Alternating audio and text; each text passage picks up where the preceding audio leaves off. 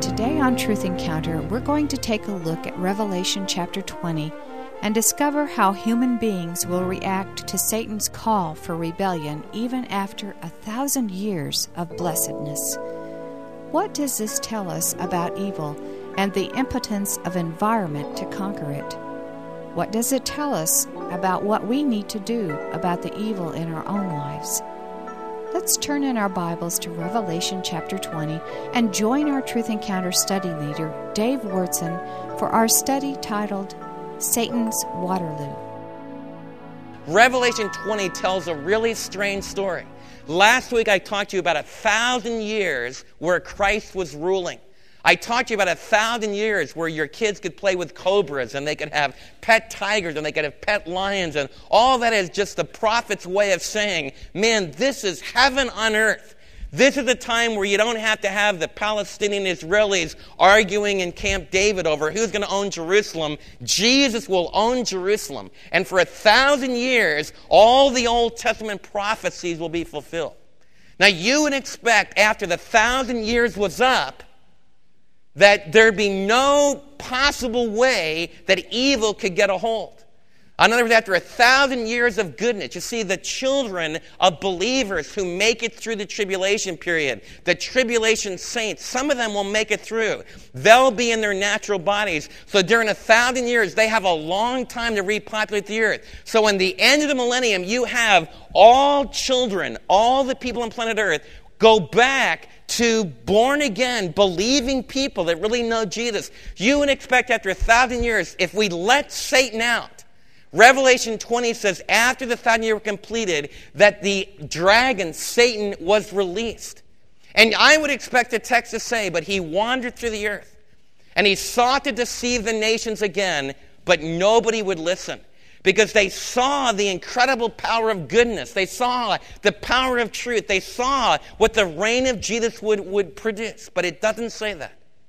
It says that the dragon went to the four corners of the earth. And it uses the phrase Gog and Magog, because Gog and Magog in Ezekiel 38 and 39 is used as an incredibly powerful symbol of all the dark, evil forces. In the ancient world, Gog and Magog stood for the area north of the Black Sea. It was the area that wasn't civilized. It was the area of the wild people. And in the ancient world, before all the world had been pioneered and every corner of this globe had been navigated and been tromped upon, in the ancient world there was like a wall around the ancient empires. And when you got outside that wall, you were in no man's land. And they would always fear these horrible villains, these horrible masses of people that would come in, which, by the way, throughout ancient history did happen. For example, during the Middle Ages, you had the culture of the Middle Ages, and then the Northmen came in from beyond the walls, and the Northmen just raped and pillaged and murdered. So you got to have that kind of a mentality of there's this invasion from the darkness and the chaotic of this unknown place. Gog and Magog in Revelation is used of this darkness, this chaotic evil that's from all the four corners of the world. And what did it say? It says that Satan's able to gather an army that is pictured as being like the sand on the seashore. Like the sand on the seashore, an army's raised by Satan. And Revelation 20 pictures them attacking Jerusalem. They go up, it uses the phrase, they go up on the broad plains of the earth in Revelation 20. And the idea of an army mustering on the broad plains of the earth, it's like at the closing scene, at the big battle scene, they have a broad plain.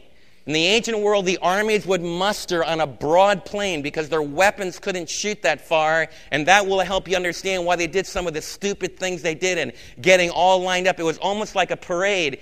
Technologically, in the Revolutionary War, that's the way the equipment worked, and so you had to get your soldiers within proximity to each other in order to make an impact. But they would go up, and that was true for centuries until really the Civil War. So the ancient armies would go up on the broad plains, and they would muster almost like a parade getting ready for the big fight. So Revelation 20 uses that imagery of Satan mustering this gigantic army, and they go up on the broad plain. They go up to do battle against the Lord's beloved city. the city of Jerusalem. So here you have these armies, once again, just like they did during the Battle of Armageddon, at the end of the 1,000-year reign, they are mustering again. And it says this: the breath of the Lord's mouth devoured them. We serve a Savior who by the breath of his mouth devours his enemies. Ultimately, evil will be fire-breathed and destroyed by the King of Kings and Lord of Lords, Jesus. And what that means is that he just speaks the word of judgment. Jesus is the one that said, "Let there be light," and there was light. If you're into astronomy, you worship a Savior today. Like if you're an astronomer, you should go out this week, and as you learn the wonders of the stars, it should cause you to get face down before your Savior, and you should be adoring him and worshiping him, because your Savior just said, "Let there be the stars," and they came into existence. And all your field of astronomy is the gift to you from your beloved Savior in heaven.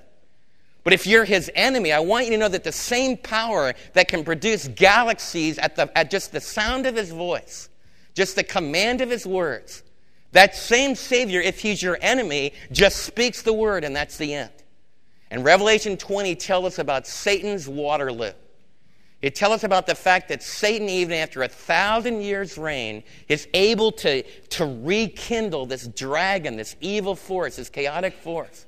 He's able to muster people, and yet Jesus steps in, destroys the army with the breath of his mouth, and it says that he seizes Satan, this ancient serpent, and he takes him and throws him in the lake of fire forever and ever and ever.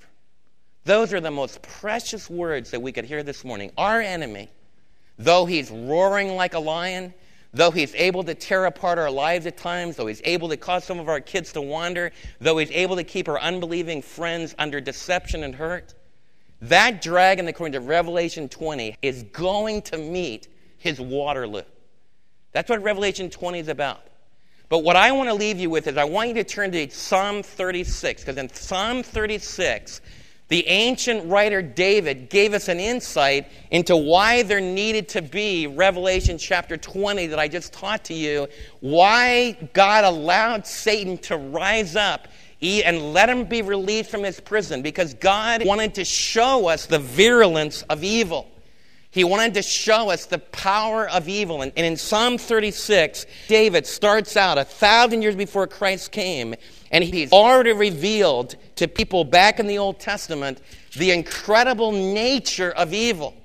And as you study about Satan being released, and you ask yourself, like I've been asking myself from the time I was a little kid, why is it? Like, 'cause I would hear Dr. M.R. DeHaan teaching me about this great battle, this remustering of the evil forces at the end of the millennium, and I'd scratch my head and say, how could anybody join with him? That's crazy. I mean, that's totally irrational. And Psalm 36 explains to us why that takes place. Look what it says. King David says, "I have an oracle," and the word oracle means I have an inspired message. And this is God's inspired message for you. It will help you to understand about the nature of evil. You live in a society that thinks that evil is a joke. Comedians make big bucks joking about evil. Jerry Springer puts evil on the screen for hours and hours and hours every single day, and people laugh at it. We live in a society where we think that evil is a joke. And even as believers, we can think that it's not an enemy. It's not something that we can't handle. It's something that we can technologically control. You have got to understand how powerful and deceptive evil is. Because that's why it was still able to grab something vulnerable in the human heart, even after 1,000 years of peace. And David says, I have an oracle that's burning within my heart.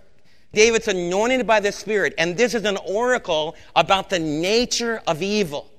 He says, I've got an oracle burning in my heart about the twistedness, the perversion, the rebellion against God. Look what he said. It's concerning the sinfulness of the wicked. To paraphrase, it says, I have a burden, an inspired message in my heart that I don't want you, brothers and sisters, to be naive about the true nature of evil. The very first thing that he says is that the first step into evil is that you begin to be arrogant and prideful and think you are the one that determines what is right and wrong. Look what he says. There's no reverence of God before their eyes. There's no fear of God. There's no dread of God.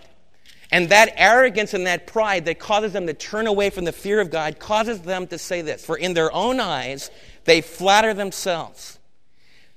They flatter themselves so much that they're no longer able to detect or hate what is sin. I want to ask you a question.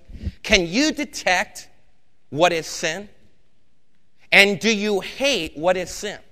I was reading an article in Theology Today, which is it's kind of a general magazine about theology, and at the end of the magazine, there's an article written by a young pastor that was speaking to a friend out in L.A., out in California. And they were talking about morality. They were talking about sexual relationships. And this fellow that was writing the article was explaining to his friend that I'm under a covenant vow that I will not express myself sexually. I will not have intercourse until I make a holy covenant with the woman that I make a promise to that I'll be with them for life. How many of you think that's a pretty good vow? In this audience today, you think that's a good vow? How many think that's right? You know, that's right. That's good. How many of you parents think, man, let's communicate that value? In this conversation, the person, after hearing about that, he said, I can't believe you could be so cruel. I can't believe that you would be so evil that you would keep yourself. You mean, have you gone with any girls that you cared about? Have you gone with any women that you really felt longings for? Have you felt any sexual attraction in those women? And the guy said, sure. I mean, I'm a human being. My heart's still beating on my chest. He said, well, I just can't believe that you would be so cruel as to keep yourself from giving the gift of your sexuality and expressing your sexuality. You know what that is? That's flattering yourself. Here's a modern man that says, I decide what the standards are. I decide the way things are. And the word that's used in Hebrew is that they're speaking smooth words. The words sound smooth. They sound so with it. And they're flattering themselves so that individual is calling wrong right and right wrong, and yet they're having the high moral ground.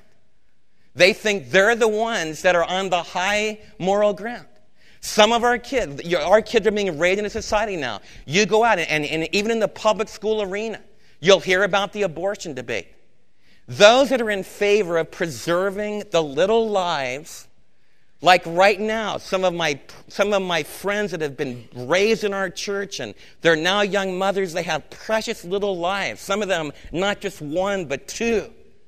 Precious lives being shaped in their womb. And as the church family, we rejoice in that.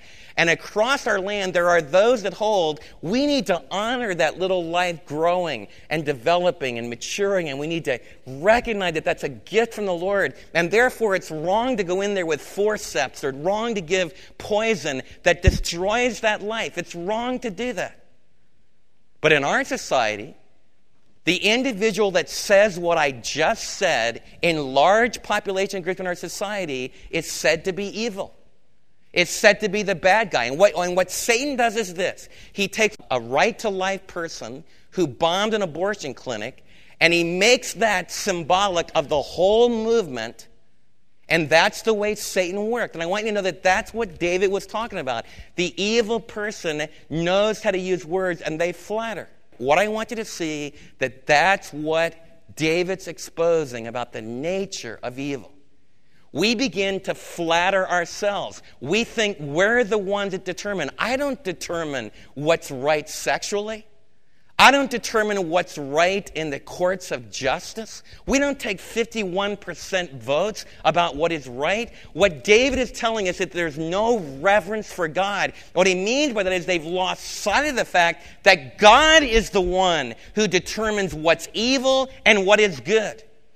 And unless you read this book, unless you open yourself daily to this book and let God talk to you, I guarantee you that the smooth words of evil will flatter you. You'll be arrogant thinking you're part of the progressive new wave, and you're going to find out that you no longer can detect evil and you no longer hate it.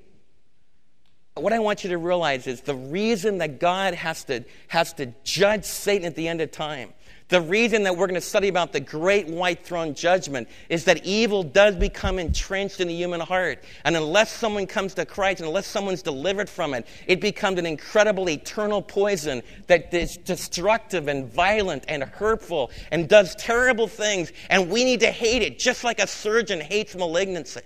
We are part of an evangelical community that we don't detest evil anymore. We call evil good and good evil. And therefore, we don't understand the power of the gospel because we don't even know what we need to be delivered from. I want to ask you, have you been in this book enough so that you know God's heart about what is good and what is right, so that you detest what you need to detest? The first step is to lose the fear of God. The second step is you start to flatter yourself, and you think you're the one that determines what's right and wrong. And then what happens? You begin to speak evil with your mouth. The words of your mouth are wicked and deceitful. You'll cease to do what is skillful and what is good. What happens is you begin to have your minds polluted. You begin being filled with arrogance. You think you're the determiner of what is right. You think you're the one that knows in your heart. I've had one person after another says, I know this is right. I can feel it in my heart. That's flattery. That's speaking smooth words to yourself. It's one of the most destructive, deceitful things you can do. And then what happens? You join with a lot of other people that agree with those smooth words that you're saying. And what happens? You become part of a group that's speaking wicked, deceitful things. You cease to do what is skillful and good in your life. And then you begin, even on your bed, you plot evil and you commit sinful course. You commit yourself to a sinful course. And you do not reject the wrong anymore. That's why Satan had to be released, because God exposed one last time that that's the nature of our heart. But that's the bad news. I want you just to see one line. It's often words of a song that we sing. But David turns the table in the next verse and says, your love, O Lord, your loyal love, O Lord, to me reaches to the heavens, your faithfulness to the skies. Your righteousness is like the mighty mountains, your justice like the great deep. O Lord, you preserve both man and beast. How priceless is your unfailing love. What David realized as he preached, what Revelation 20 wanted to get across to you and what's going to be acted out in time, is it looks like the dragon can win. It looks like he can be powerful and victorious. It looks like his smooth words are going to win. But what Psalm 36 told us is that when you compare the deceitfulness of evil, the crookedness of what evil does in our thinking and in our minds and how we're tempted to join it, when you compare that with the loyal love of God for you, there's no comparison. And what I want you to do is I want every one of you to make a firm commitment. What the gospel released you to do, what Jesus walked into your life to do, is to deliver you from self-flattery, from speaking wicked, deceitful words, from beginning to make evil plans. Instead, you're in a totally different kingdom. You're on a totally different wavelength, and you now open yourself up to the steadfast love of the Lord. And so that we begin to have a deep, humble fear of disobeying God. We have a deep dread of walking away from the beautiful plan of our Father. You see, every one of us need to decide which side of this thing we're going to be on. That's what Revelation has been challenging us. You have to decide, am I going to be one of the dragon's team, or am I going to be part of the King of Kings team? And we make that choice. That's the incredible thing. Our Father in heaven has given us that choice. Well, as for me and my house, we've decided to serve the King of Kings. The breath of his mouth one day is going to destroy my arch enemy forever and ever, and all of the people that have joined him. Today, this week, I want the breath of his mouth to purge my heart. One of the things that scares me to death about you all is I have people every week that come into my office and says, this has to be right. I say, why does it have to be right? Show me in the Word of God, where this course of action is right, where this is what you really need to do, and this is the skillful way to do it. I have people one after another say, I can feel it in my soul. I can feel it in my heart. You know what that is? That's the epitome of arrogance.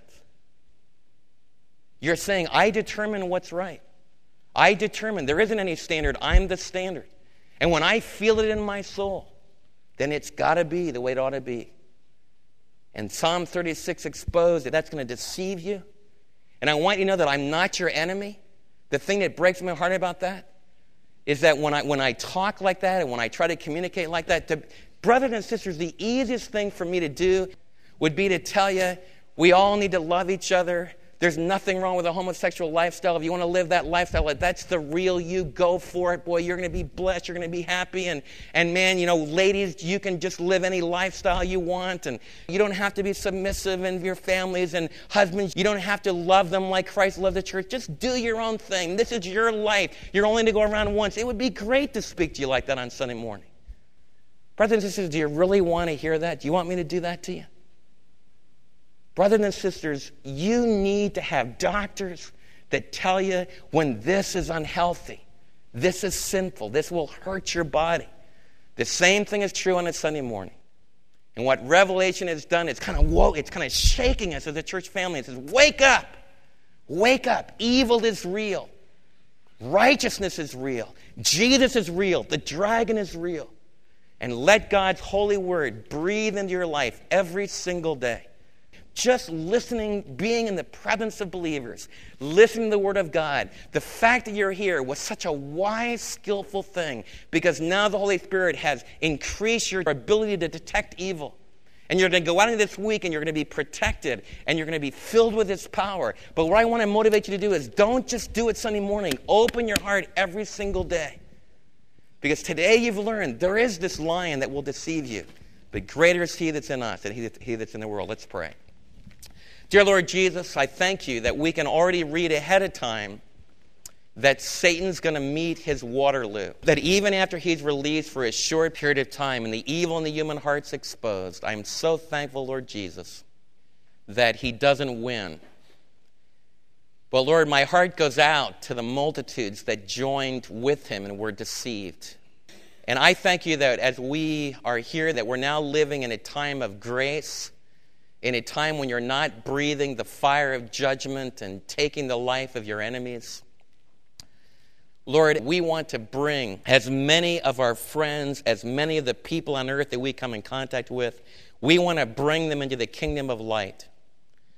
Lord, I want to pray as we close that you would protect each one of those hearing my voice now from the incredible deceitfulness, the incredible seduction of modern pluralism that believes that man determines what is right and what is good and what is holy. And Lord, we flatter ourselves when we forget about your holy word, and we do live in a world where those that are really committed to the Bible and those that really believe in Jesus are often painted as bigoted and violent and murderous. Help us not to believe that caricature that Satan makes. Help us to see through his evil and his deceptiveness. And I pray instead that we'll focus our eyes upon Jesus, the Lamb that was slain for us. I pray that we would renew our commitment to him. I pray that we would be engaged in bringing his good news into people's lives so that every day, day by day, we might see the power of his grace in changing lives. In Jesus' holy name we pray. Amen.